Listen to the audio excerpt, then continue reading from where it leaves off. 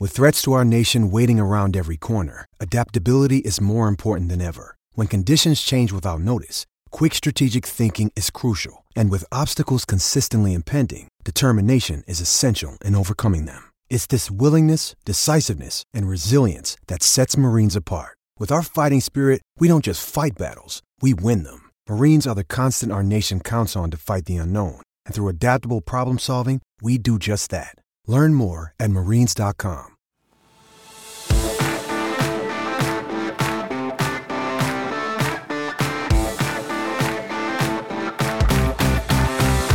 Welcome into the PFF NFL Daily. We're 2 days into legal tampering during free agency, and Sam and I are going to give you our favorite and least favorite picks, all brought to you by DraftKings.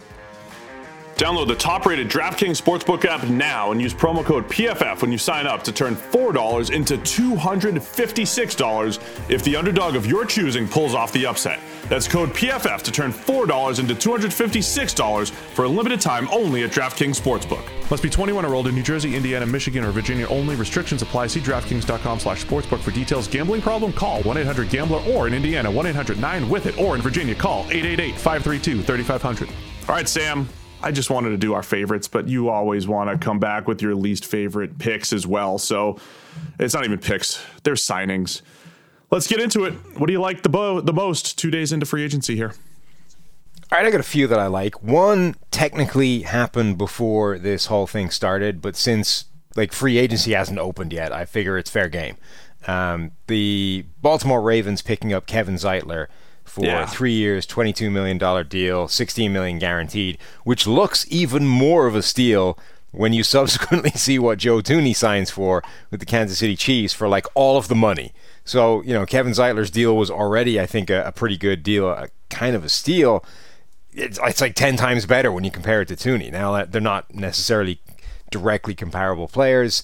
Thuney's better, younger, all those kinds of things, but that is such a seismic difference in terms of salary that I think this is just an absolutely great move for Baltimore in a position of need.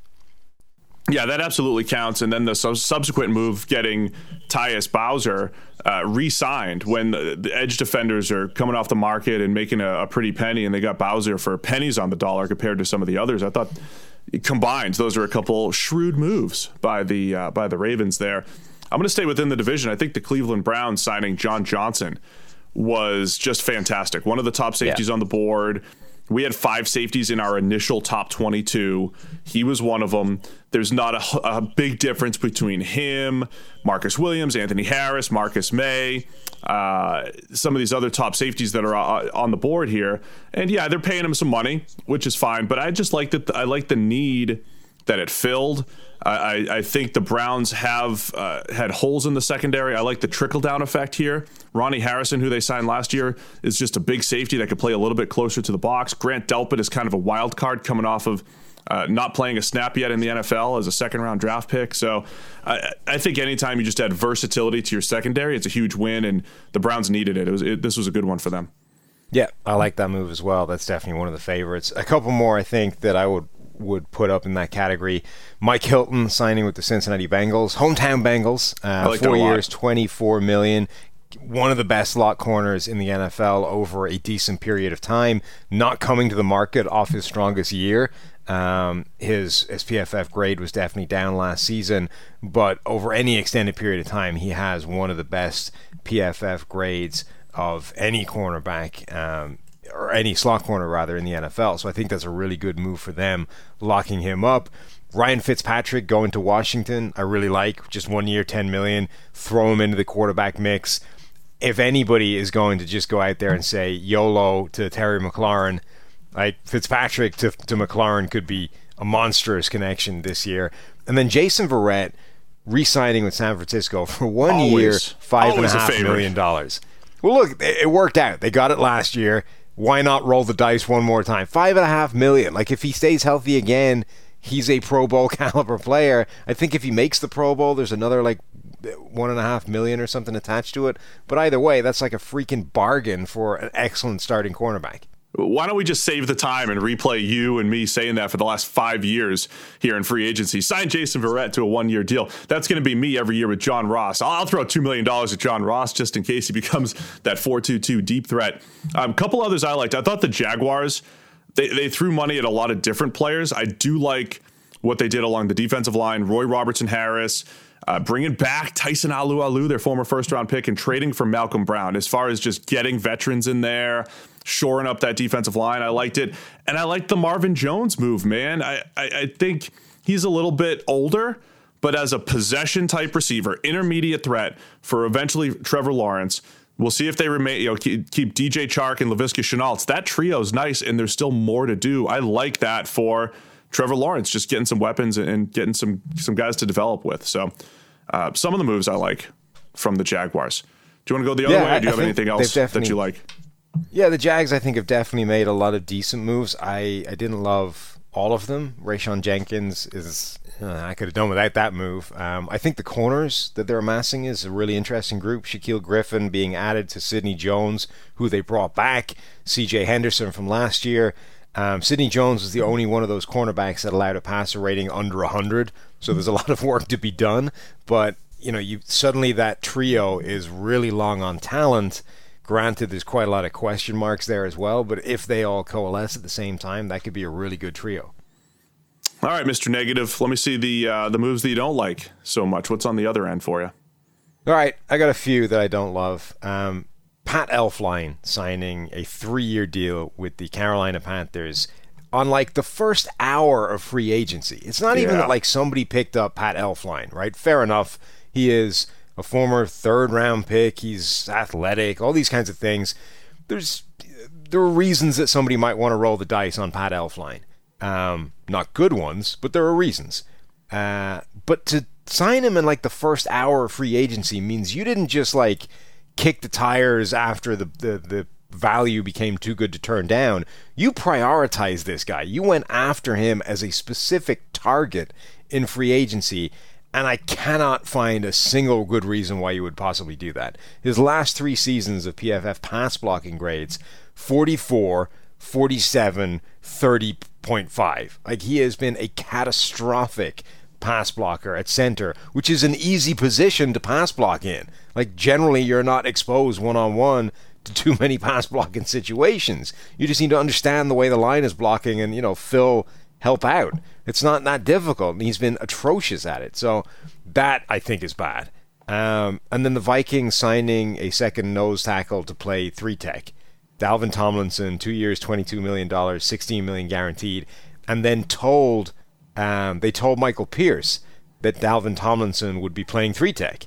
Now, that's fine, only there's been very little evidence in Dalvin Tomlinson's career to suggest that he can do that. I think the guy maxes out at 27 total pressures, I think is his career high in a season. He's never had a particularly good pass rushing grade. His pass rushing grade from outside alignments, from where he's going to be playing 3-tech, is even worse than it is from lining up as nose tackle. That just doesn't seem like a good fit. Yeah, look, Tomlinson in isolation, I like him. Yeah, he's a good player. I think, in your point, your previous point, all both valid. Look, the Panthers, Cam Irving too, man. That's going to be one of my least favorite moves. It was Cam Irving and Pat Elflein together it was a top heavy group of interior offensive linemen, admittedly so. And we do know that the NFL will evaluate differently, right? Those second and third tier guards and centers, they might be all over the place, but I don't know how many people would have Elflein near the top. Cam Irving's had his moments throughout his career, and I kind of get it. But again, not that early in free agency. So yeah, those were questionable. And again, Tomlinson I like in isolation, but yeah, having him rush the passer as a 3-tech, not really great. I'm going to go back to the Titans here. I had them as my losers yesterday. I think they redeemed themselves. Well, they had a wash today. They lost to Dory Jackson and picked up Janoris Jenkins. I'm concerned. I don't even know if that's a wash. Yeah, it might not even be a wash. You're right. I mean, I'm concerned about where the Titans are becoming weak at wide receiver and corner. But they spent all the money on Bud Dupree, 5 years, $82 million. It's $35 million guaranteed. We've beat this drum quite a bit Bud Dupree is hashtag fun to watch. He gets after it as a player. He's a pretty good run defender. He just has one really good year under his belt out of 5. That's the bottom line. And everybody loves him. People defend him. Teammates love him. There's a lot of good things there, but I don't think there's anything that PFF does better besides punting grades and telling you that sack totals are overrated. And I think that's the bottom line with this entire edge rush class. You wrote about it at PFF.com, and, Bud Dupree kind of exemplifies that. He is maxed out at above average to good-ish in a phenomenally beneficial system in Pittsburgh. The Tennessee Titans system is not going to be anywhere near as beneficial to him. Consequently, he will look dramatically worse. I am almost 100% convinced of that. So yeah, I would go with that. One more name just to throw in there. Jalen Mills, 4 years, $24 million to the Patriots. If that was anybody other than the Patriots, that would be immediately the worst deal of free agency. There's only the smallest shred of the notion that Bill Belichick can still turn this guy into something useful that makes that anything other than a disaster. Just to wrap it up on Dupree, and I'll give you my Mills bit in a second, but Dupree has one PFF pass rush grade above 61. And that was that 2019 season. Everything was 61 or below in previous years. So that's just the concern. Mills, I don't hate it because, look, it's a lot of money, but he was a little bit better at safety last year for the Eagles. And yes, you get that Belichick factor. Who could make him better? So yeah, let us know. What do you guys think? Your favorite and least favorite picks of free agency after day 2. We'll have much more free agency coverage the rest of the week. It's PFF NFL Daily.